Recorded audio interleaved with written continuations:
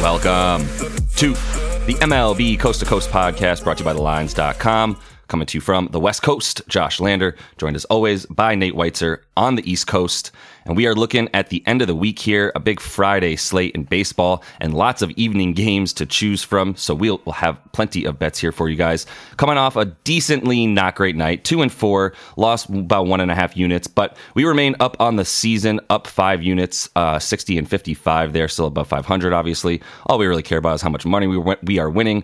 So let's maintain that positive pace here and get back on track on Friday as we look at some of these games. Do want to remind you to like and subscribe to that page, continue to follow along, and also head to thelines.com where there's plenty of baseball content up and plenty of football content coming pretty soon. Also have the odds finder tool on there you can use to make sure that you are getting the best odds available to you from all of these books that are giving us bets in baseball this season. Nate, let's go ahead and run through your first best bet here in baseball for the 25th of August.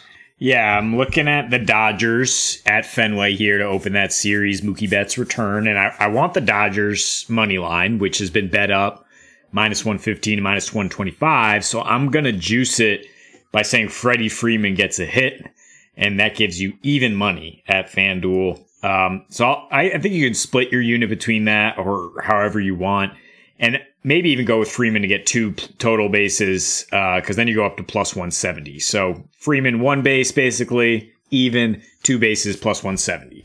And I'm attacking Cutter Crawford, who has some really troubling data against lefties and troubling data at Fenway.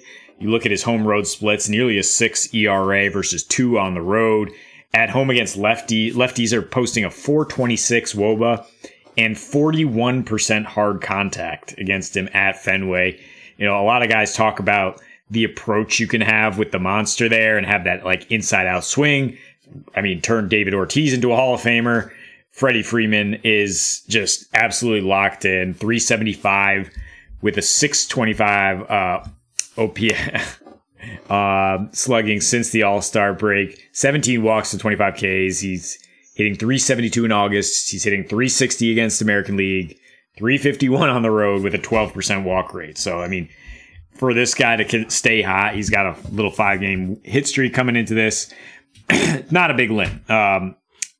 Cutter Crawford, second time through the order, starts to give up more hard contact. If he gets through the third time through the order, it's big time trouble, 55% hard contact. And then that Boston bullpen, it's okay, below average probably, and the Dodgers have the best bullpen in the majors since the All-Star break. I mean, they're 27-10. If you know, obviously they are a team to back here. That's why they're being bet up here. Lance Lynn on the mound for the Dodgers, and he's just fine. He's a serviceable veteran. He knows what to do, especially when he's got a monstrous team behind him. It's just pound his fastball, mix in that slider.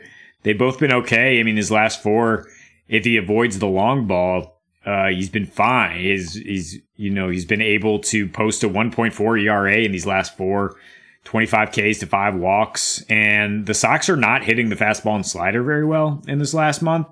He actually has great career numbers against Boston, including 4 starts at Fenway with 4 different teams as he's bounced around everywhere.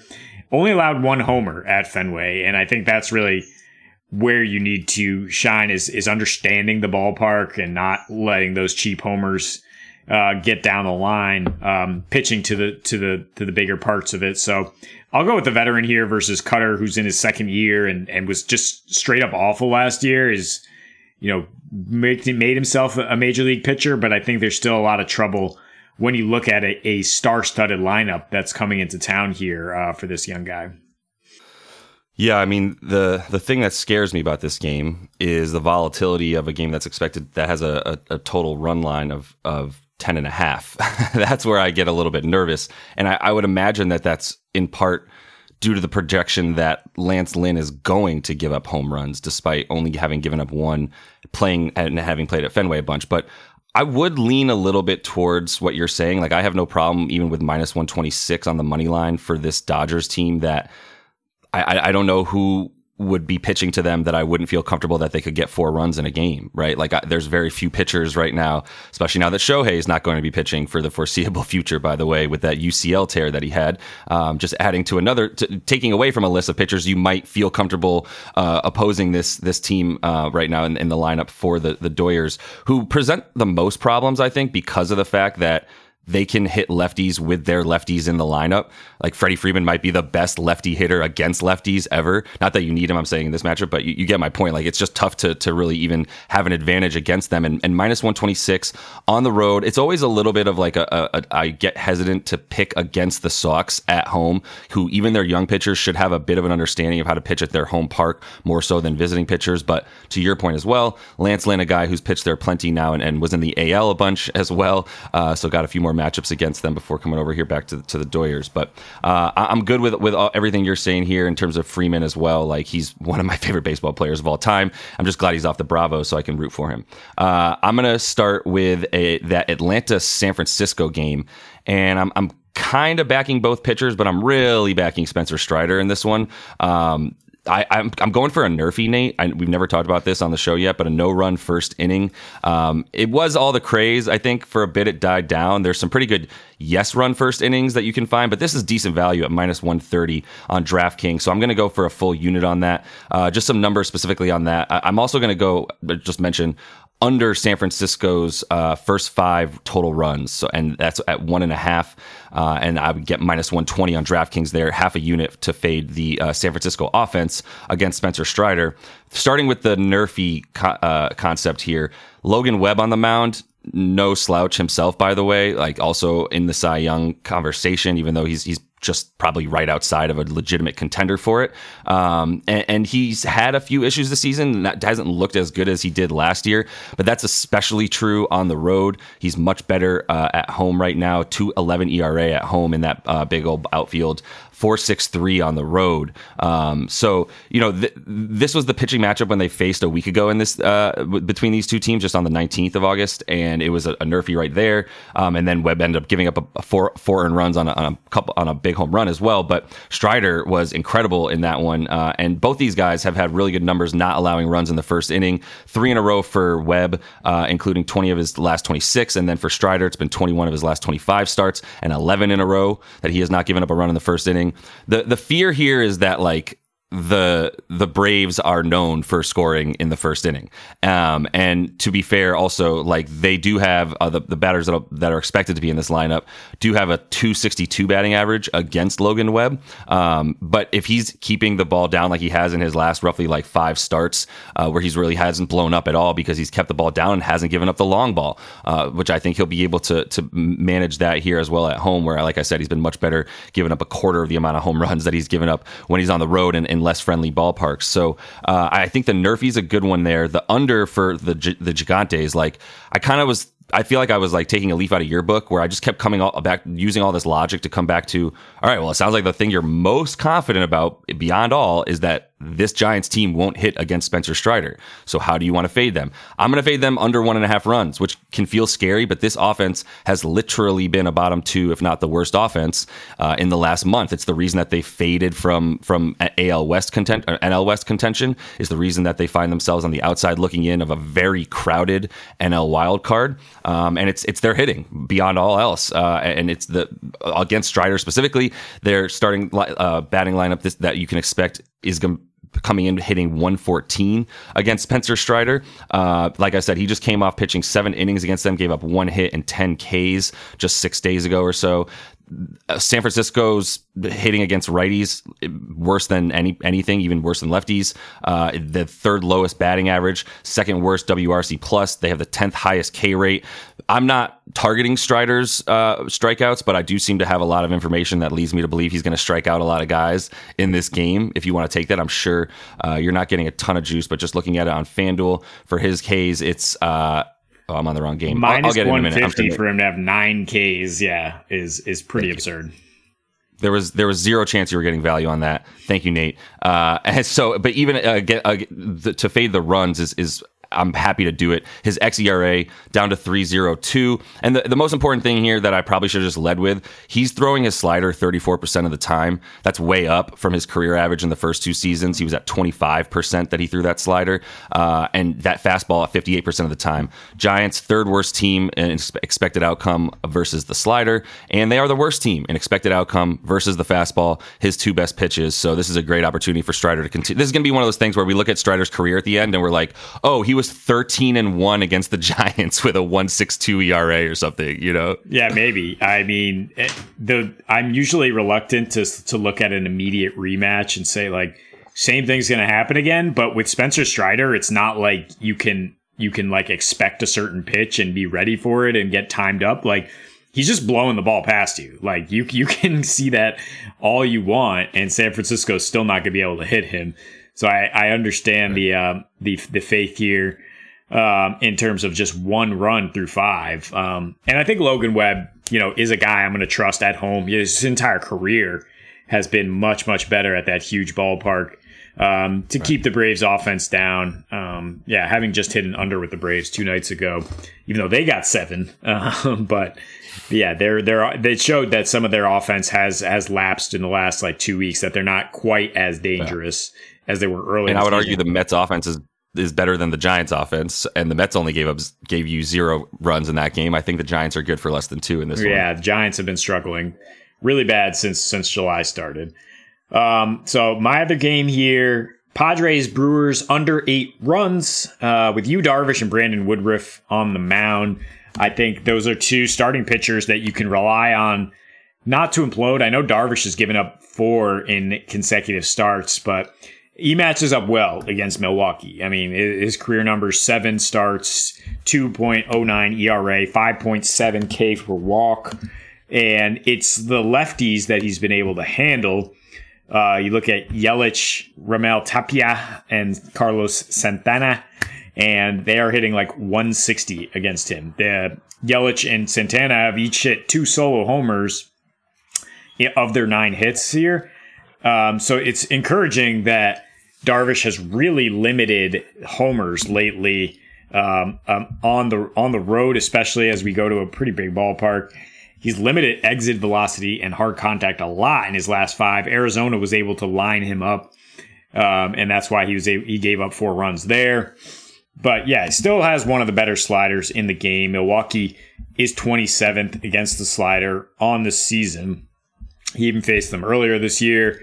I mean, the last 2 times he faced them since joining the Padres, they've scratched out a couple runs on a sacrifice, and he's piled up Ks. So I do think Darvish is not going to blow up. I think he's going to have a quality start here.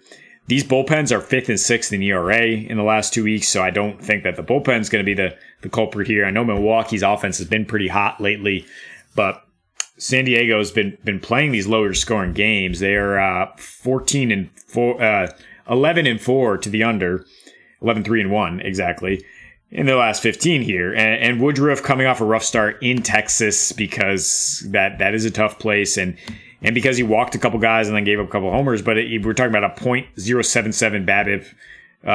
We're just saying Texas really wasn't able to chase, didn't bite on his curve and change up and chase. San Diego might not either, but they just haven't been flashing the same type of power. Woodruff was lights out against righties last year, lights out against lefties this year. I mean, he's just got great stuff, and he knows how to pitch. Last year at home, 2.06 ERA, held guys under 200 when there were runners in scoring position. So I don't think he's a blow-up candidate either. I think the bullpen shut it down, and we stay under 8 runs. I think that's fair. I was looking at a similar bet here in this game, and the only reason I didn't really feel comfortable with it was because of the propensity for you to blow up. But this is not the team that you expect to blow up against him, for sure. I would agree. So I'm good with the under in this one. The bullpens, have been very impressive, and really, I mean, the pitching for San Diego for the most part has been really impressive. It's been those random 4 home runs allowed that from Yu Darvish that scare you, but it's hard to predict that, and that's less likely, especially in this scenario versus this lineup, than it is more likely to happen. So I'm going to end with a very simple play a prop here on the MLB show, Nate, and that is Ian Happ over 1.5 total bases, plus 150 on DraftKings. It is plus 550 for him to get a home run. Maybe a 5 spot on there or something. Maybe a little 5-year if you're not worried about parting with a Lincoln if it doesn't happen. He does have 2 home runs in his career versus Mitch Keller, who is the Pirates' best pitcher, despite also having a few weeks in a row of getting just absolutely crushed as well.